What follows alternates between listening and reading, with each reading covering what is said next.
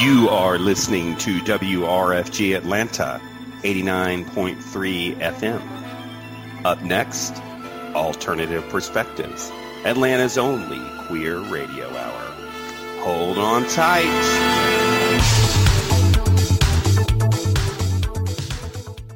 And thank you so much for joining us on WRFG Atlanta, 89.3 FM on your dial.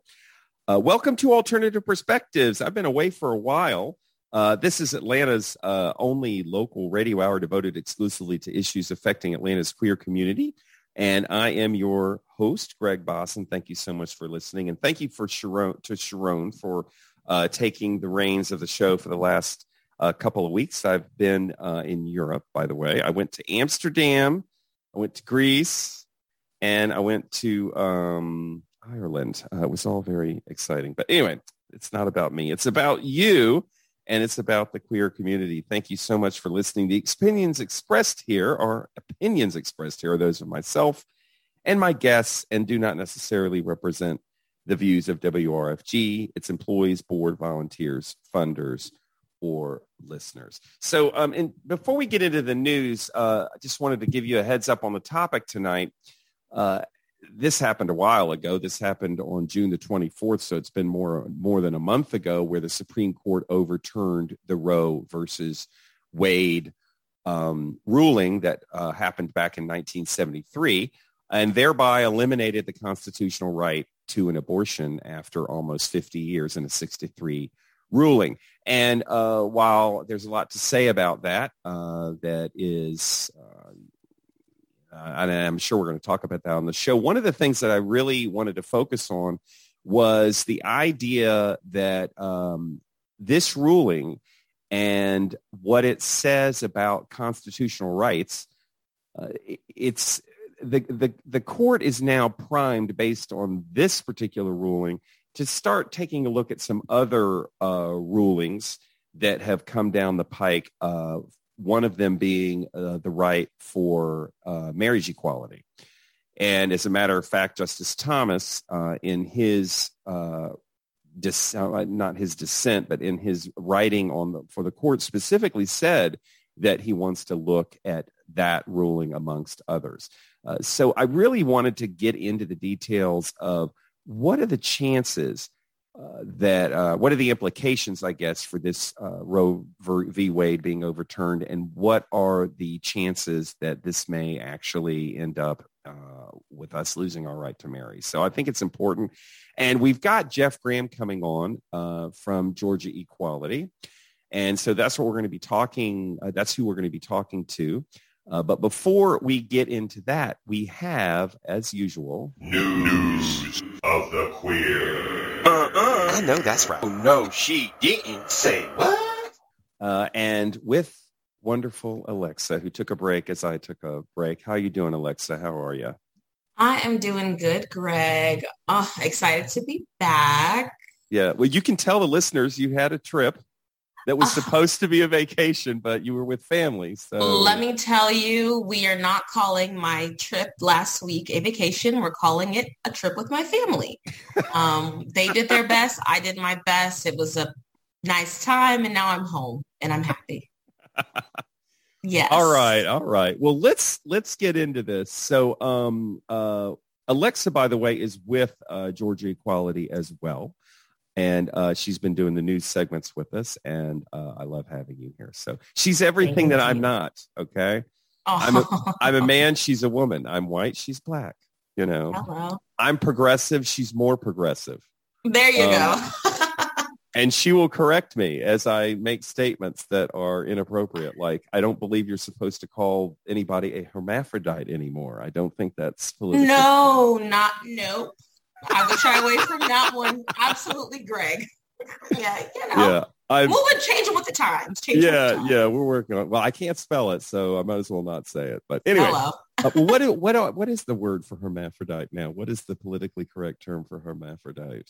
I do believe it would translate to let me see. Of course you asked me, so now. I know. But we've got the intersex. Okay, all right. Intersex, yeah. All right, cool. Pretty sure Don't quote me, guys. Email us if we're wrong. Yeah, nope. She is the arbiter of all things intersex. So therefore, but anyway, all right. So, all right, Alexis. So what's our number one news story? Yes. Well, we cannot start today without talking about monkeypox and its rapid spread, not just in the country, but really around the world. And so I have a story out of WSB TV Atlanta Channel 2 News out of DeKalb County. On Friday, to help slow the spread, the DeKalb County Board of Health held a mass vaccination clinic in the area in DeKalb County. Many people were said to be getting the vaccine. It was about keeping themselves safe and wanting to help keep others safe as well. Several vaccine clinics were held throughout the area by the DeKalb County Board of Health. The 300 vaccines that were allocated for DeKalb County were already spoken for, though. A reporter from the CDC said that we also had a waiting list of about 800 people. And so they really had to cap it. And so I want to pause there. The big thing right now is that there are very few vaccines that have been allocated to the Atlanta metro area. And the problem is that it's spreading significantly faster than people have access to vaccines. And there's also kind of question around who is getting access to these vaccines, right? Is it getting to the communities that really, really need it? I've got a couple statistics for you. I pulled up on the CDC national website what kind of the breakdown is of cases per state. And so right now, New York City has got the most cases. They're at 1,345. Okay. Next in line is California at 799. Then Georgia just kind of makes its way at number 5 in the country for 351 cases. As of July 29th, the country's total cases that have been reported is 5,189. Greg. And how serious is this illness, by the way? Are people dying from this? Do you know? So as of right now, it is not considered deadly. It's basically something that you get. It's been likened to chicken pox, just a little worse. You have it for about 2 to 4 weeks. Sometimes it could take up to 3 weeks for the symptoms to manifest in your body and to see them. On the CDC website, I have a few of the symptoms. It could be anything from fever to headache, muscle ache, backaches, swollen lymph nodes, chills, exhaustion, respiratory symptoms of like the sore throat, nasal congestion, cough.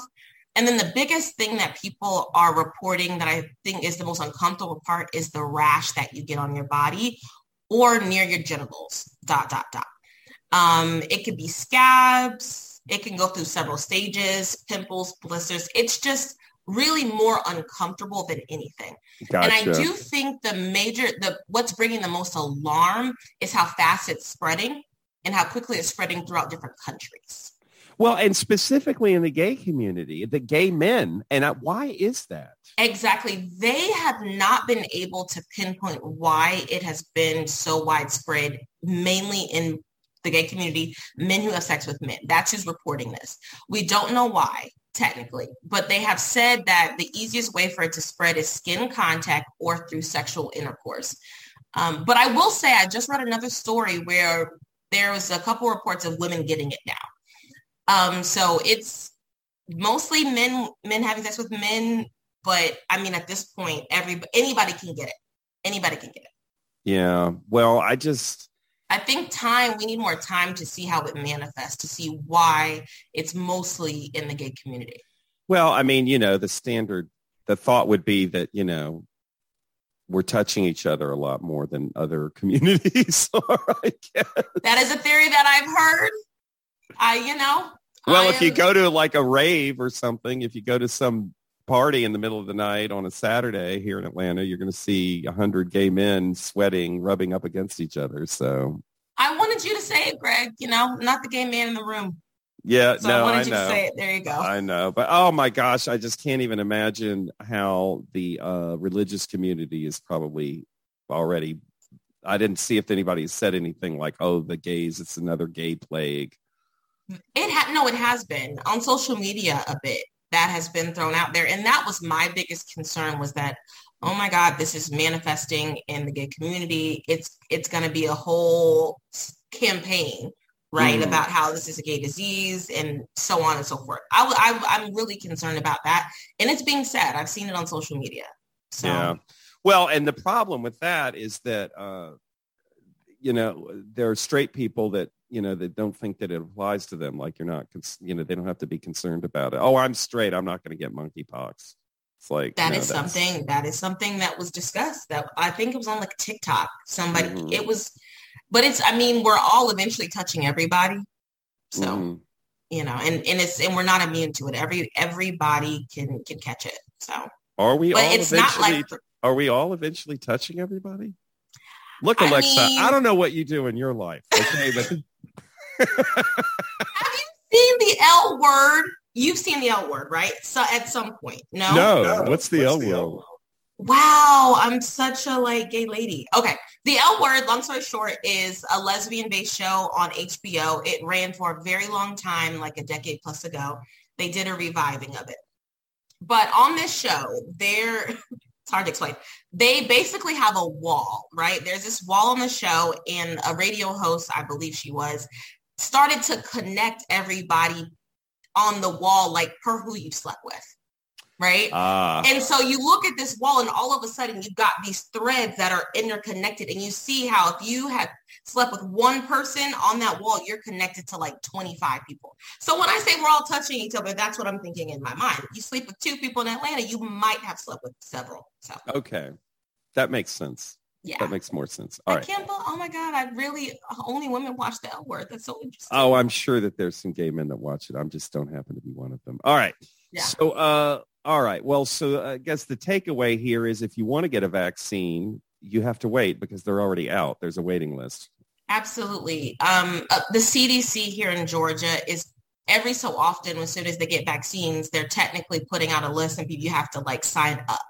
But it's filling up so quickly. So you just literally have to be watching regularly to see when they're going to allocate more doses in your area. And where do you go to do that then? It's random sites. It's random sites. I haven't been able to make a lot of sense of how you're able to hear about it and get on the list in time. So this week, maybe I'll do a little bit more research and come next week to let people know. Okay. Yeah, I'll do a little research on that. Bucks. Let me see. I was just Googling it to see.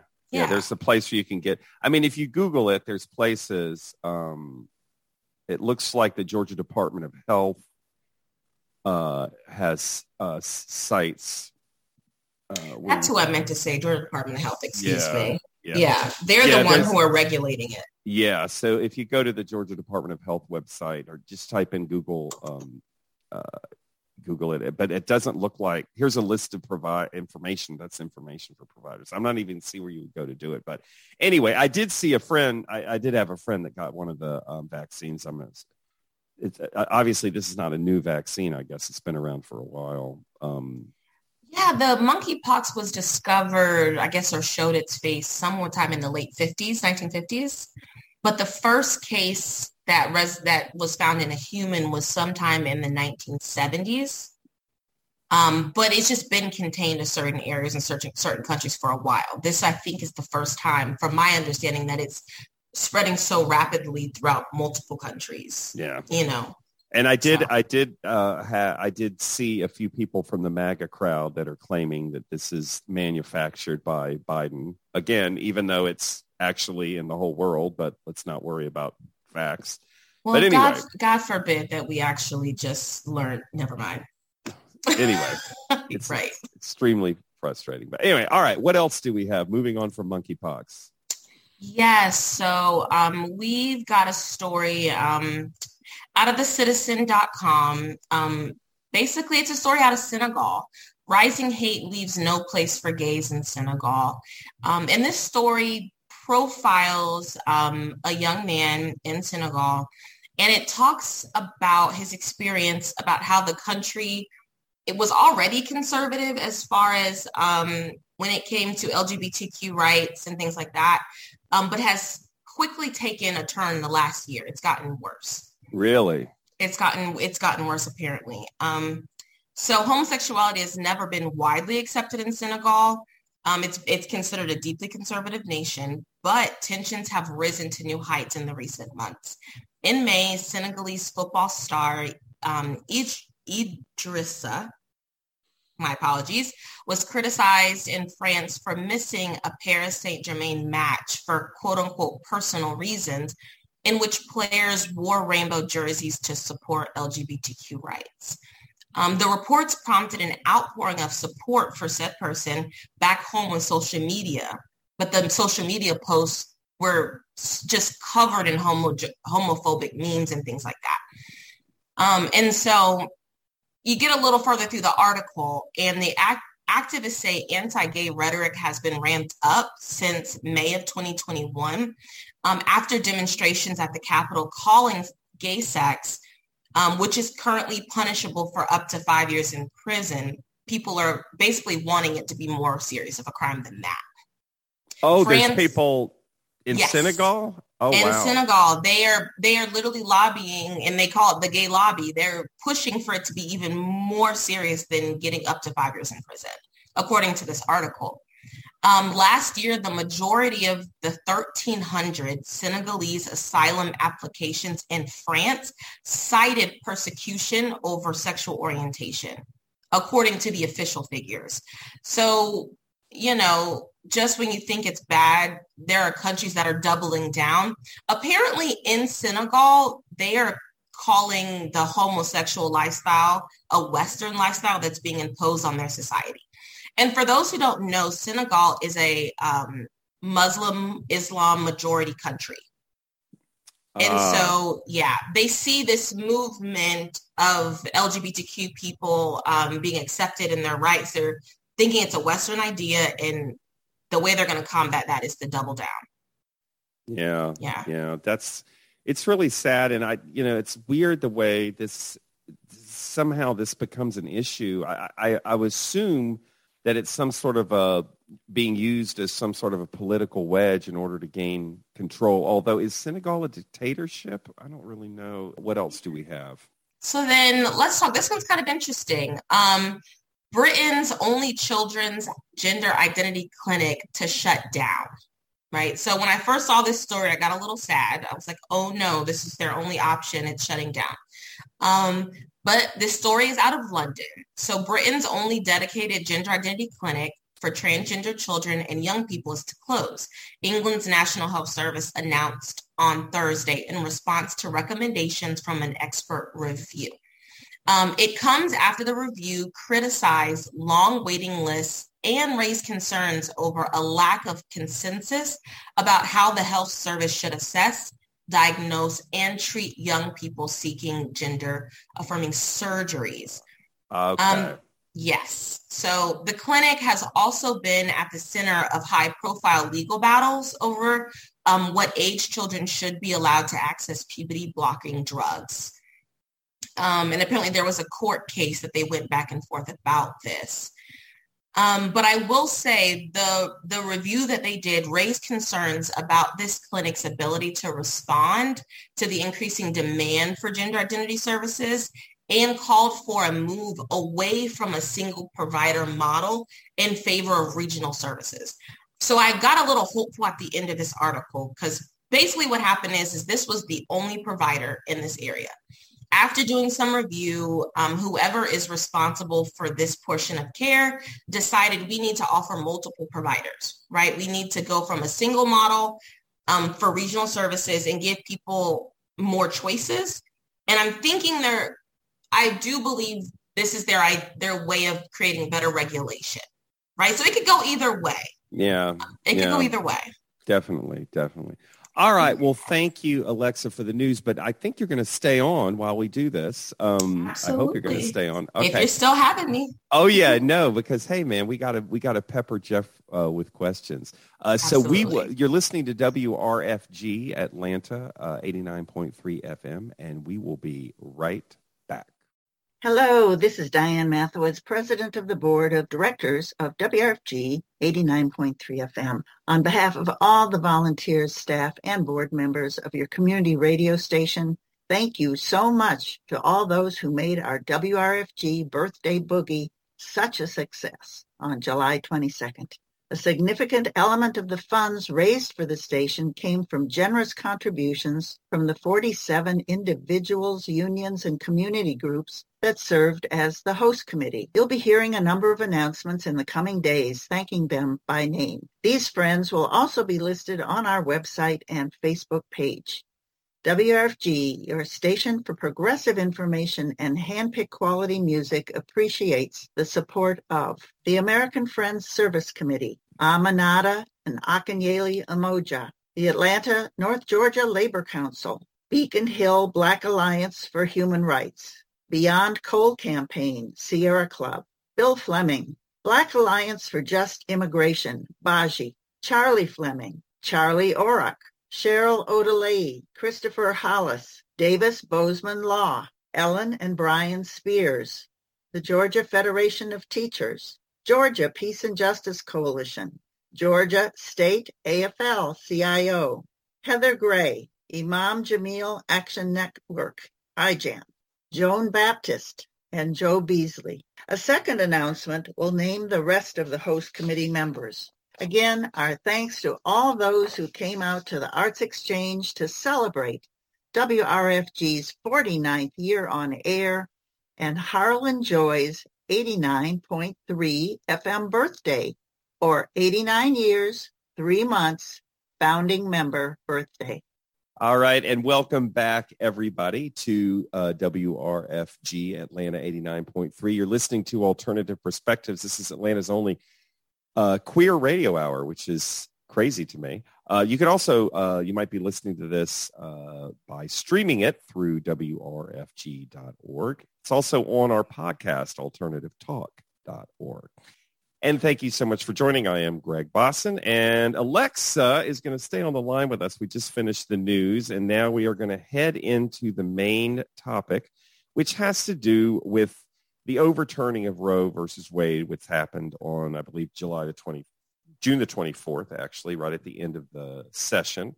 But what the implications are is what I'm interested in finding out about. And we have Jeff Graham, who's the executive director of Georgia Equality, who has agreed to come on and act as an attorney for us. Is that true? And attorneys in your audience have just now freaked out. So we will say I am not an attorney, although I sometimes play one on the radio. Yes. All right. Okay, good. Well, see, if you were a real attorney, then you would say that everything you say is absolute facts. That's how I can tell the difference between an attorney.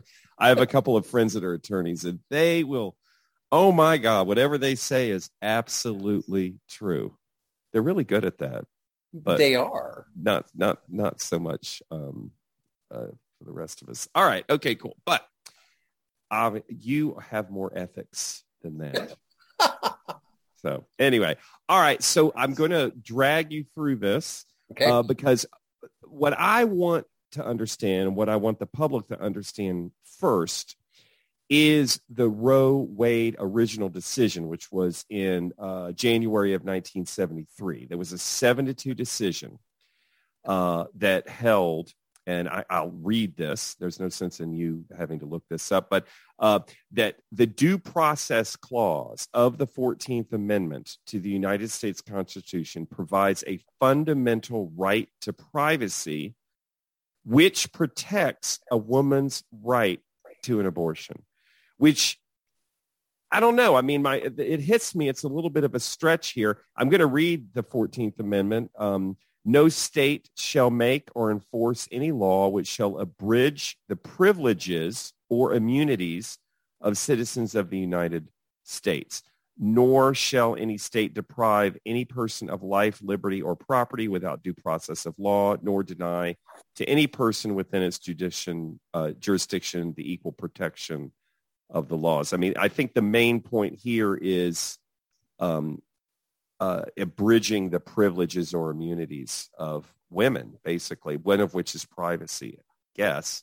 I don't know. What's your understanding or what are your thoughts about this original decision back in 73? Sure. Well, it it was an incredibly important decision. First of all, I'm glad you brought it up because it was a 7-2 decision. And where I think that becomes important is that the Supreme Court 49 years ago overwhelmingly decided that the 14th Amendment provided a right to privacy for women, and that women were allowed to make decisions over their health care and their body, which include the termination of pregnancy.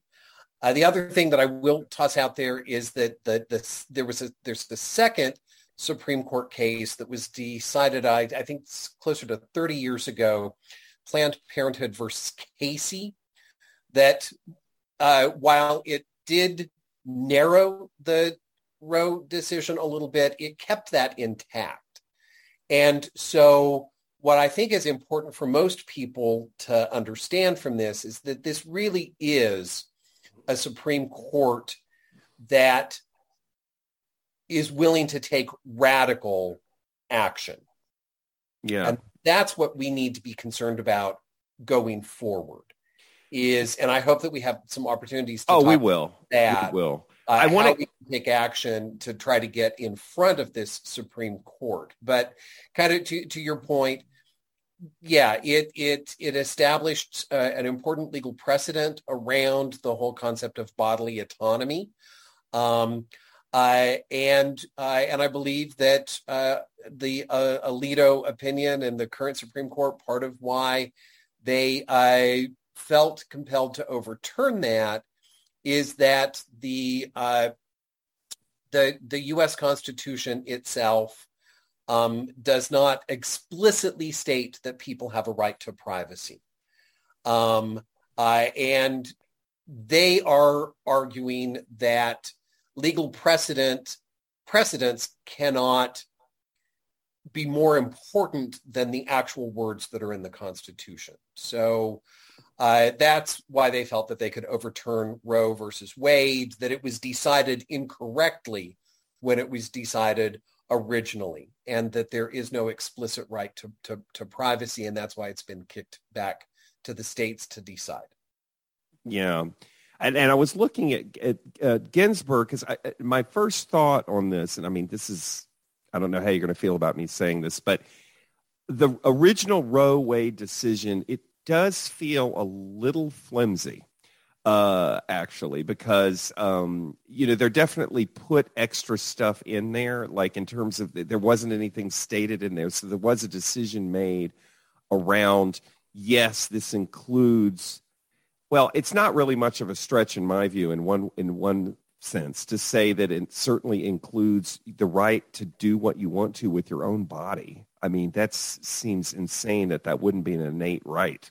But I don't know. It was just I was looking at Ginsburg herself argued that it would have been better to take a more incremental approach to legalizing abortion rather than the nationwide ruling in Roe that invalidated dozens of state anti-abortion laws. She suggested a ruling protecting abortion rights would have been more durable if it had been based on the Equal Protection Clause of the Constitution. In other words, if it had been focused on gender equality rather than a right to privacy with the justices highlighted. So even she had a little bit of concern about this all the way back in the 70s, that this might come back to bite us, which it seems like it has. But having said that, so we're at the point now where we have 50 years, 49 years, I guess, 50 years almost of precedent as it relates to a decision that stated that part of the 14th Amendment, part of the right that it conveys on women is the right to have an abortion. I mean, that was stated, and then now that's been taken away. Yeah. So, and the idea, and I guess you find these conservative justices that are strict constitutionalists, as they like to say. So I guess what I'm asking for, and you've kind of alluded to it before, is explain the rationale behind the arguments of overturning Roe Wade. in June? What would a conservative justice say? Well, I can't explain that. I'm not going to be an apologist for Samuel Alito. It is not my job, my intention, or something that I'm interested in trying to rationalize his decision. I think that his decision was based out of bias and bigotry. And I don't think that there is anything in there that is actually excusable or justifiable. Yeah, and I tend to agree with you, and I think the same is true for the other justices that voted to overturn this. But there is a legal argument that they're making, which you alluded to, which is that the Constitution itself and what it says is more important than a particular precedent. And in their view, it doesn't. There's no precedent in here that indicates something as specific as abortion. Yeah, and that is true. And then they would then also say that that's why it gets kicked to the states to make decisions.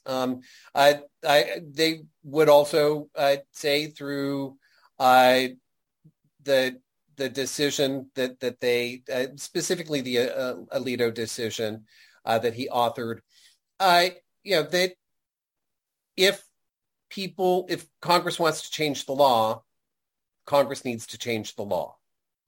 And this is then where to begin to broaden the conversation out from strictly around the access to abortion and more broadly the implications around privacy laws and very specifically the implications to folks in the LGBT community outside of people in the LGBT community who need to access abortion and reproductive health services. So first of all, I think it's important that we recognize that there are a lot of folks within the LGBTQ community that are directly impacted by the abortion laws and abortion bans coming into effect.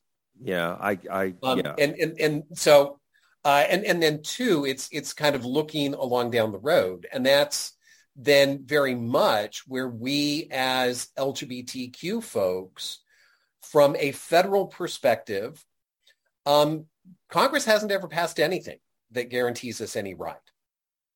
It has all been the courts that have done this. And so now all of that is on shaky ground. Yeah. And that's why very specifically, Justice Clarence Thomas, stated that he felt that the court should start looking at other decisions as well. And then he named three in specific: the right to contraception, the undoing of sodomy laws around the country, declaring sodomy laws unconstitutional, and then the Supreme Court decision back in 2014 that affirmed the right of same-sex couples to be granted marriage licenses, and that state bans and prohibitions against that were unconstitutional. So those are three things, and all three of them can have some pretty significant implications to the LGBTQ community going forward. And of course, he left out one, right? He left out the, what was it? Is it Loving? Loving versus Virginia, yeah. Which was the one that legalized. Yeah, that was interracial marriage. Right. And his wife is white and he's black. So that's quite interesting, but ridiculous. So one thing I just want to say, which is probably obvious to a lot of people, but just to make sure that people understand, what the overturning of Roe Wade did was it simply removed the federal government from saying, look, everybody has a right to an abortion. It didn't outlaw abortion at all. And as a matter of fact, if you're in a state that allows abortion, you can certainly get an abortion. But obviously, there are many states that have laws that are, for all practical purposes, denying abortion to people in the states. So it's important that people recognize that.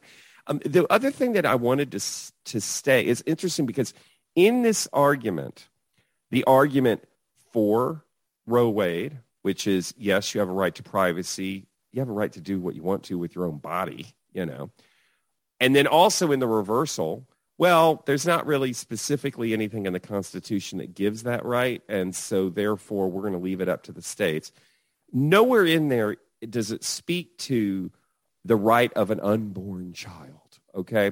So one of the things that I'm wondering may happen, and I don't know if you've heard anything about this, is somebody bringing a case for, you know, outlawing abortion on the grounds that it's murder, you know, that it's not giving rights to a living being, right? So I'm wondering if that's something that we may see to literally make it illegal in the entire country. I certainly can't speculate on that. I think, though, to bring it a little bit more close to home. So this is part of the problem with the Georgia restrictions on abortion that have now gone into effect. And it was about a week ago that the federal judge who had been hearing the legal arguments against House Bill 481, which was the bill that passed in 2019. Everybody talks about this 6-week abortion ban, and that's true. It does have some provisions in there for rape and incest, the health and life of the mother, but there's also a lot of, frankly, I think, crazy stuff around personhood that are in the Georgia law. And I do believe that you will see some arguments around personhood that will be made as lawsuits to, again, block that law from being fully implemented, since the federal courts have now rejected it and said because of the Supreme Court decision, there is no justification to not have that law go into effect. So it's been refiled under state court.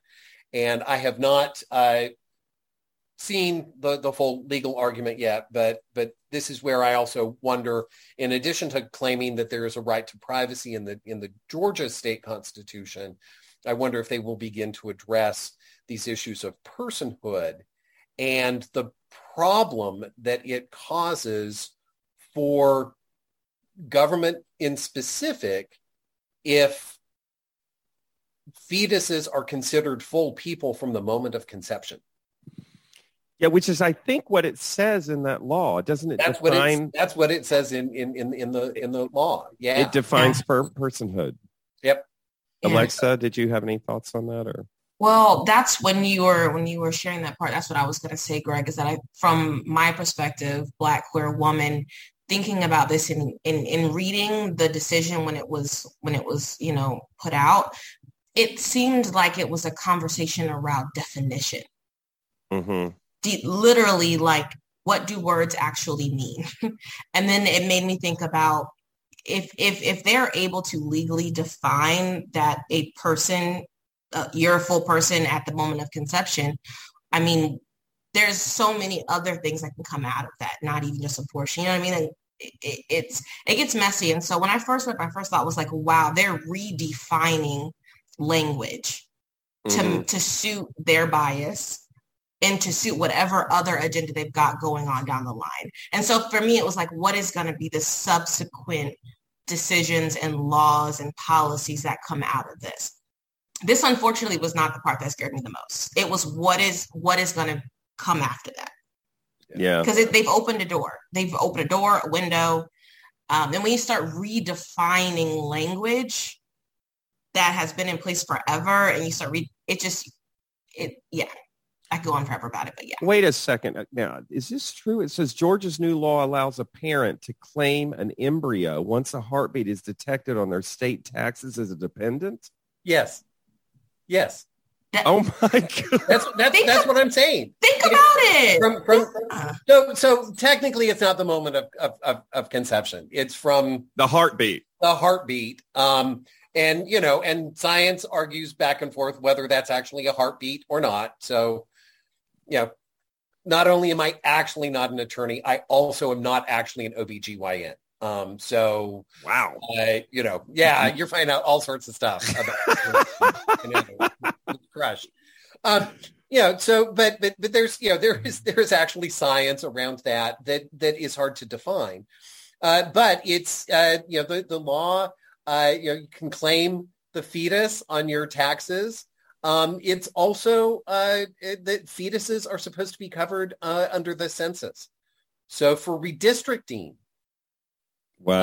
efforts and all of the decisions that come into the census and what is the actual state of the population of Georgia, I believe that this has implications around child support. It could have implications.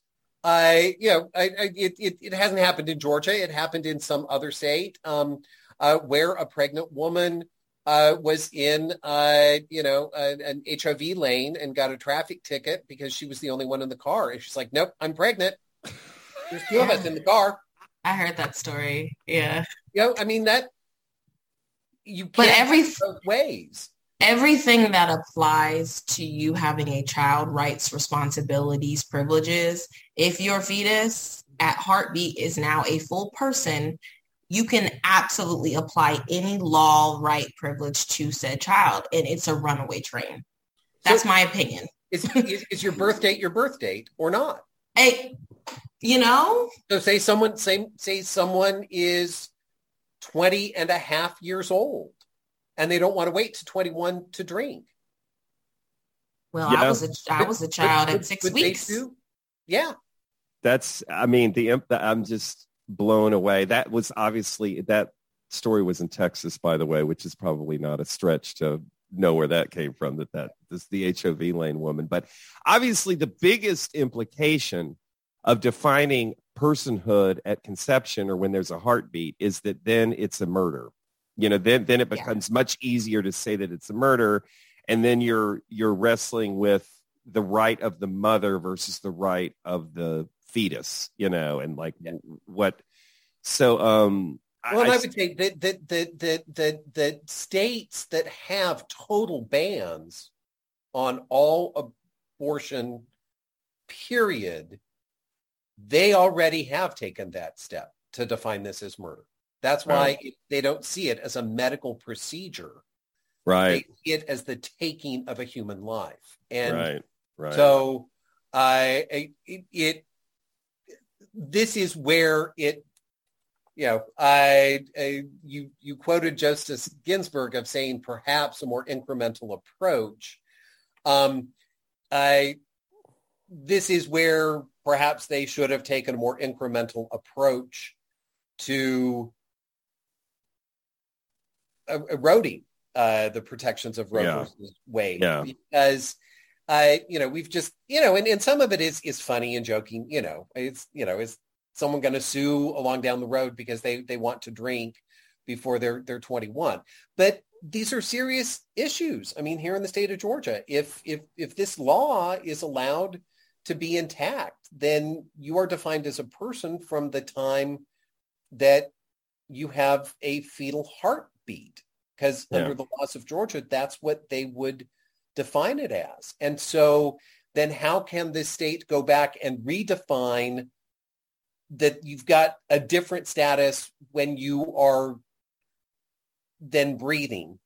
Right. So I think that's where the concept of, what exactly does a birthday mean?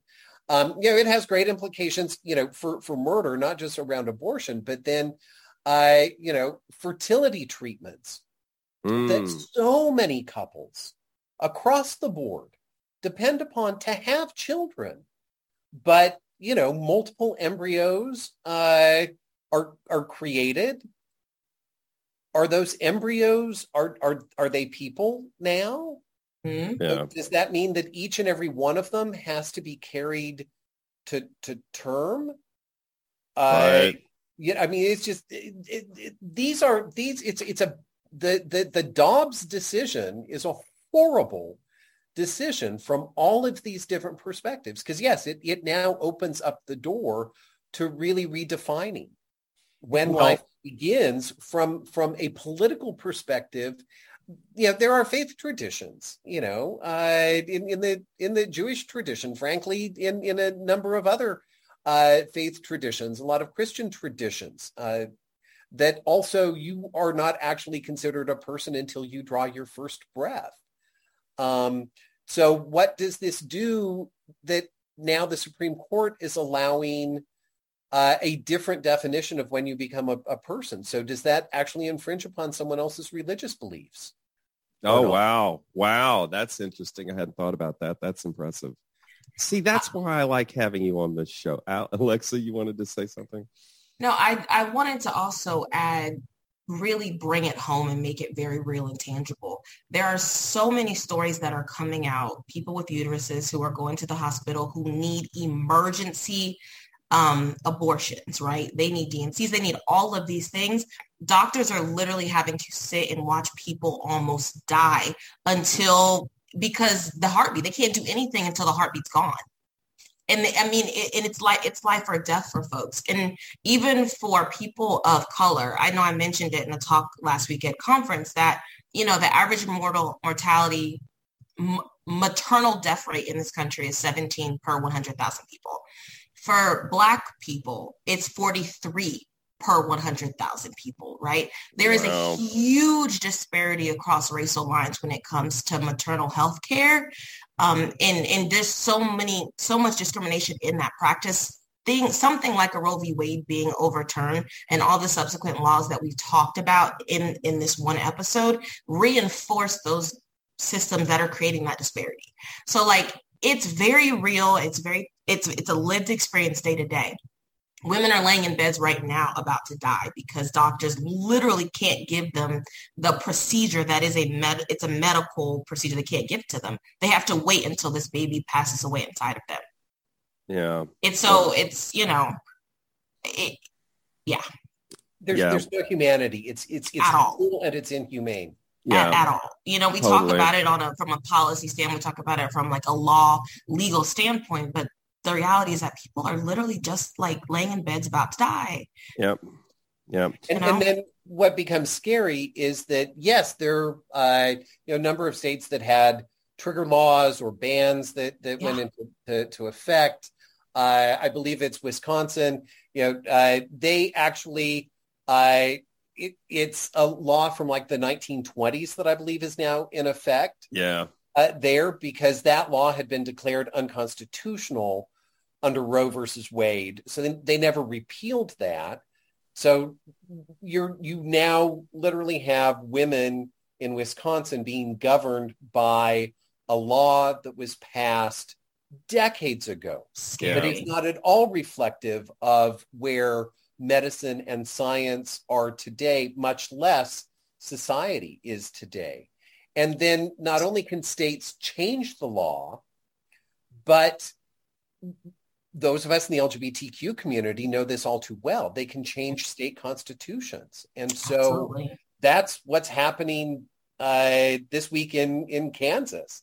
As they vote in their primaries, they are also voting on an amendment that would strike the right to privacy in the Kansas state constitution. And they're arguing that this is about so that abortion restrictions can go into place in Kansas.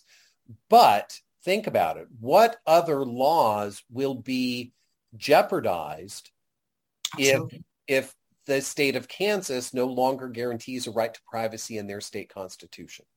Wow. Exactly. And when states start doing this, this is then where we really start to see serious autocratic, fascist governance practices start to be put into place that can segment and define people as less than a full human, less than a full participant in society. And we've already been there in this country.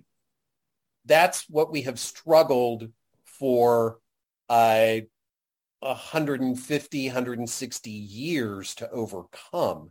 And now we're quickly going way back in time.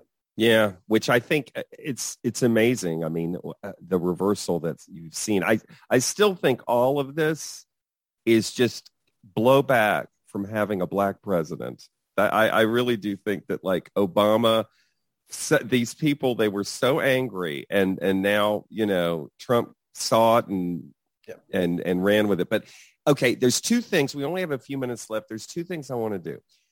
The most important thing we're going to do at the end, which is like, what is it that we can do and what is being done to try and fight this? But before I do that, I'm going to do something. I'm going to say something here that is not going to be, you're not going to like hearing it, either one of you. Now, I am completely pro-choice, but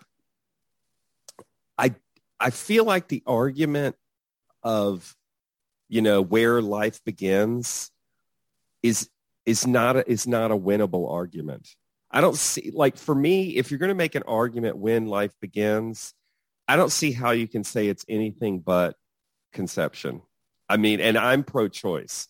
So the way I've come down on this is that argument, that whole argument about when life begins and is this murder and all this kind of stuff, there's something in front of it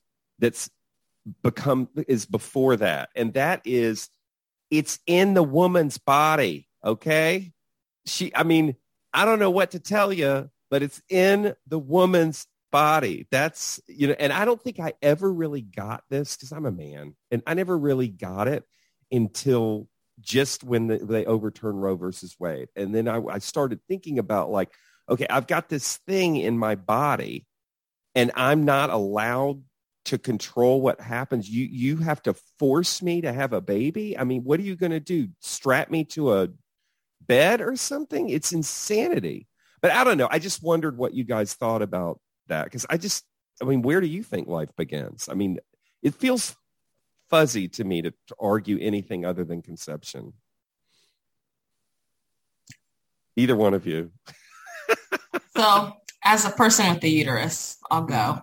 I see where you're going. I do think it's a very difficult argument to have. When does life start? Because if you're saying at a heartbeat, there is a heartbeat. There is something moving around that has a heartbeat that they would say is like mine and yours. That's when I would kind of bring it back personally and talk about viability. Is this thing in my body viable? At what stage in the pregnancy is this a viable creature? What's viable mean? What's viable mean? Can this baby survive outside of the womb? Right? You have to get to a certain amount of weeks of the pregnancy of the fetus for it to be viable and to exist outside of the womb on its own. So right? what about, and I know I'm just arguing the other side, but what about people that are, you know, disabled or whatever, and they're not viable without, you know, being on, you know, machinery or whatever? Like, you know what I'm saying? Like, unable to feed themselves, you know, how is that different? Well, it's different because they're not living inside someone else's body. Correct. Well, it just gets back to my point, which is, yeah, if it's inside your body, that's a different story. Right. I mean, you know. Yeah, and I think this is why courts, legislators struggled in many ways. I think good faith efforts to define viability, and that's where so let's dispel this myth right now. The people that are staunchly anti-abortion talk a lot about killing babies after they've been born and terminating pregnancies past the date of viability. That's never been a thing. Right. The only time that those happened were extreme circumstances where the mother was going to die and the child was probably not going to live either. So, and very rare, very extreme. It was never actually a thing. Right. It was something that they lied about to bring doubts into people's minds around the ethics of abortion. And abortion is a medical procedure that the medical establishment has itself created some guidelines around that medical personnel are taught, that the laws have codified some of that. That's where we were pre-Dobbs. In a post-Dobbs world, none of that matters anymore. And that's where it starts to be pretty scary when it is forced pregnancy. And more than that, as Alexa has pointed out, there are women that will suffer, women who wish that they could take a fetus to term, but something happened, and that's now in their body, and there's nothing that they can do to have that removed. Right. You know, right. It really is. It's taking a huge step and putting a specific framework of conservative, extremely conservative belief that a relatively small minority of this country believes. And now those small minority beliefs are more important than science, are more important than tradition, and more important than safeguarding a whole host of rights by redefining what we had considered to be a constitutional guarantee that all of us had a right to privacy. So I won't make you say what you think, Jeff, about When Life Begins. We only have a few minutes left, so I will go into what is Georgia Equality doing? What should we be doing? How can we resolve? What can we do to fight back? There's actually a lot that we can and should do to fight back. Part of what we're doing right now, Congress has legislation in front of it that would provide legal protections against discrimination based on sexual orientation and gender identity, would also add discrimination based on sex to federal public accommodation law. It's called the Equality Act. When it came through the House, it did not have much Republican support, so it's basically a Democratic bill. In order for it to pass into law, there have to be 10 Republican senators that will sign on to this. I am hopeful that compromises can still be made. This is why Georgia Equality has signed on to what is called the Equality and Fairness for All Coalition. That was spearheaded by our colleagues out in Arizona, but state groups from Arizona, North Carolina, Wyoming, West Virginia are all part of this effort. And it really is encouraging all sides to come together. We've been, the first federal non-discrimination bill was dropped almost 50 years ago. And it's taken almost 50 years to get to the point where we had both chambers of Congress and a president that could act to move this forward into law. We don't know when we will have this opportunity again. So it really is fighting for that. It's also then, for those of us here in Georgia, making sure that people come out and vote in November. Yes, absolutely. We have to have a governor that will veto bad stuff. And we have to have legislators that will respect the right to privacy and will protect LGBTQ Georgians and others against discrimination. Those are the two things that people need to be aware of and do. All right. Well, thank you. I know we could talk more and more about it. I really do appreciate you coming on, Jeff, and thank you for staying with us, Alexa. Thank you for what you're doing with the news. I think probably the most important thing, please vote. We could change this. We just need to change the people that are representing us. But all right. Well, thank you so much. I really do appreciate it. And that's it. We have Peach State Festival next week. And we will talk to you then.